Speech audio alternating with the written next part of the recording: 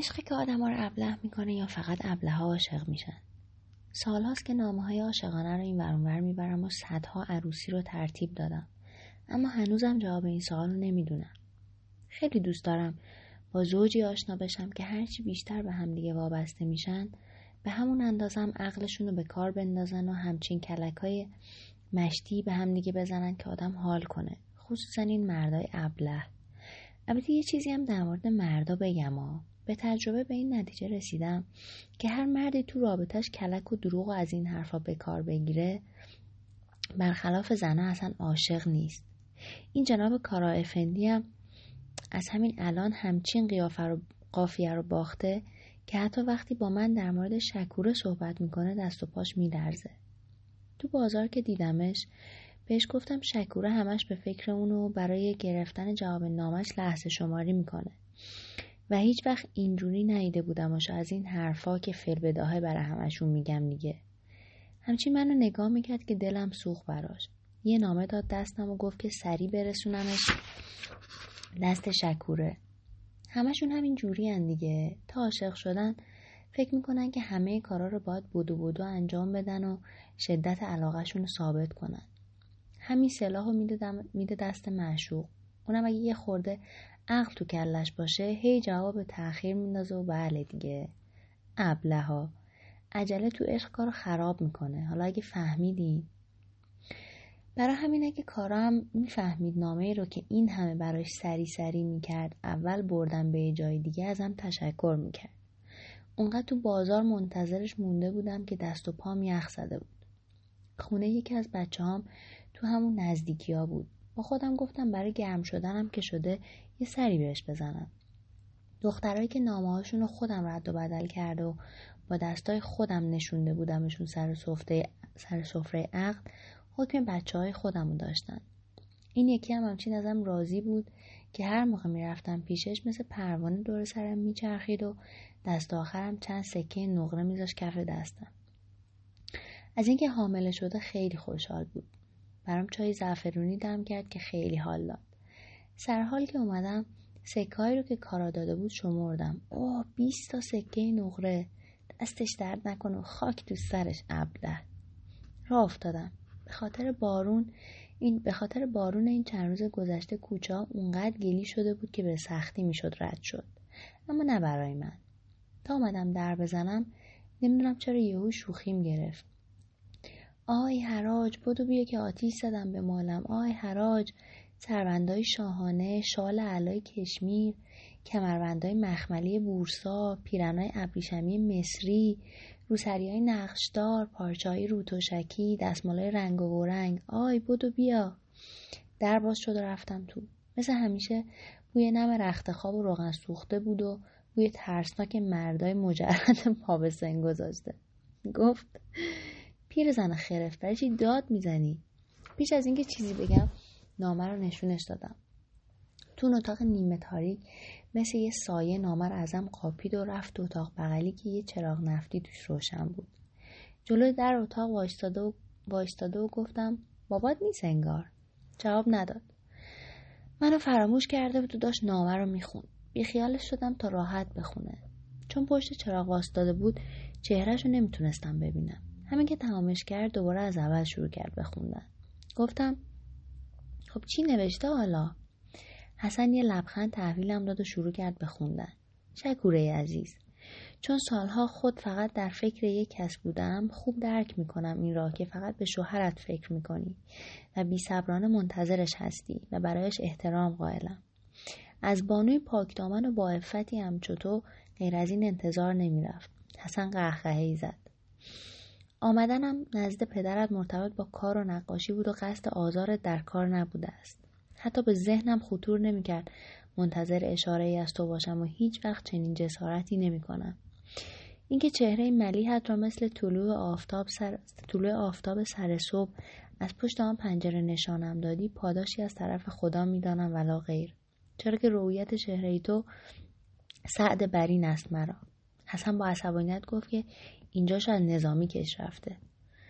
اما تو ای ملک که اذن حضور نمیدهی کس را.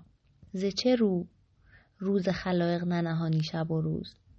آن نیمه شب‌هایی که مایوسانه دل می‌کندم از مهمانی راهزن‌ها و قاتل‌های محکوم به اعدام فراری و از پنجره کاروانسراهای سرد و لعنتی نور مهتابی را تماشا می‌کردم که ابلهانه بر صخره‌های لخت کوه‌های تاریک می‌تابید و زوزه‌های گرگ‌های بدبخت‌تر و تنهاتر از خودم را گوش می‌دادم، انگار که صدایی مدام در دلم مژده می‌داد که روزی می‌بینمت، مثل همان روزی که از پشت پنجره دیدمت.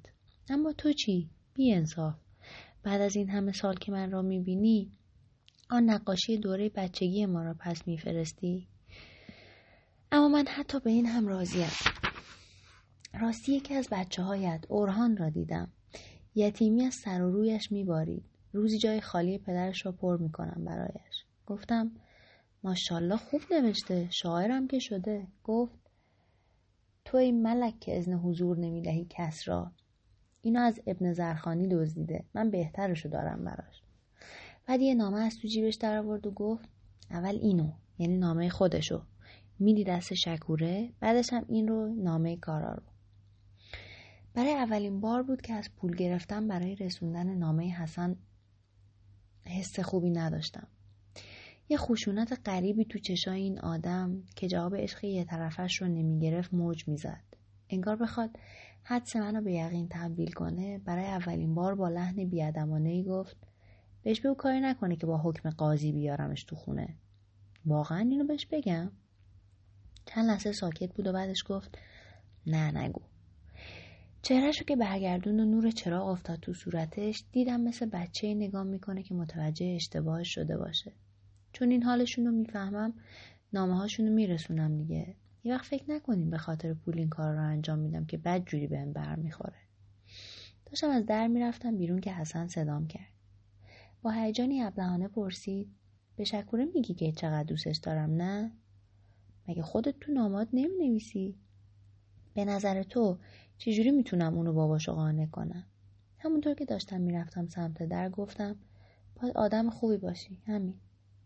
با حسی مثل عذاب وجدان گفت تو این سن و سال دیگه خیلی دیر شده. پریدم وسط حرفاشو گفتم خیلی رفتی دنبال پول و پله حسن. این راه آدم رو به جای بدی میرسونه. و رفتم بیرون. هوای خونه تاریک بود و دلگیر. بیرون که اومدم نور آفتاب زد تو صورتم و دلم یکم باز شد. دلم میخواست به خوشبختی شکوره فکر کنم. اما این بدبخت با اون خونه سرد و تاریک و نمدارش از تو ذهنم بیرون نمیرفت. بدون هیچ حساب کتابی زد به سرم که تو مسیر برگشت از راسته ادویه فروشای بازار لاله فروشا رد بشم، بلکه بوی تند فلفل و دارچین و زعفرون یکم حالمو عوض کنه. ولی اشتباه کرده بودم. هیچ توفیری نکرد. خونهشون که رسیدم شکوره هر دوتا نامه رو دید، اما اول سراغ کارا رو گرفت. بهش گفتم از آتیش عشق تو جایش نمونده که نسوخته باشه. خوشش اومد. برای اینکه حرف عوض کرده باشم گفتم همه دارن از کشته شدن ظریف افندی بدبخت صحبت میکنن، حتی این زنای خونه داری که کاری جز بافتن گیسشون ندارن. شکوره گفت هوریه یکم حلوا درست کنه ببر برای کلبیه، زن این ظریف افندی بدبخت. گفتم اینطور که میگم برای تشییع جنازش همه ارزرومیان میان. فکر کنم خیلی شلوغ بشه. خانواده‌اش گفتن که خونش رو زمین نمیمونه. شکوره شروع کرد به خوندن نامه کارا. با همه وجودم زل زدم تو صورتش، اما این زن با این سن کمش اونقدر با تجربه بود که نشه از تو صورتش احساسشو فهمید. از اینکه مزاحم خوندنش نشدم، آخه تو حرفای قشنگی که کارا برش نوشته بود منم سهمی داشتم دیگه. خوشش اومد. البته اینو به سختی از چشاش خوندم. بعد از اینکه نامه رو تموم کرد و با لبخند به من زل زد، برای اینکه از من بیشتر خوشش بیاد مجبور شدم این سوال ازش بپرسم چی میگه؟ درست مثل بچگیش هنوزم عاشقمه. تو چی فکر میکنی؟ من متأهلم، منتظر شوهرم هستم. برعکس انتظارتون، اینکه شکوره کنجکاوی منو برانگیخت و بعدش یه همچین جوابی بهم داد، نه تنها عصبیم نکرد بلکه حتی برام قابل انتظارم بود. اگه همه دخترای جوونی که براشون نامه میبردم یا نامه‌شون برای کسی میبردم به اندازه شکوره هوش و حواس داشتن، هم کار خودشون رو راحت میکردن هم کار منو، و حتی بعضیشون شوهرای خیلی بهتری گیرشون میومد. دوباره ازش پرسیدم اون یکی چی میگه حالا؟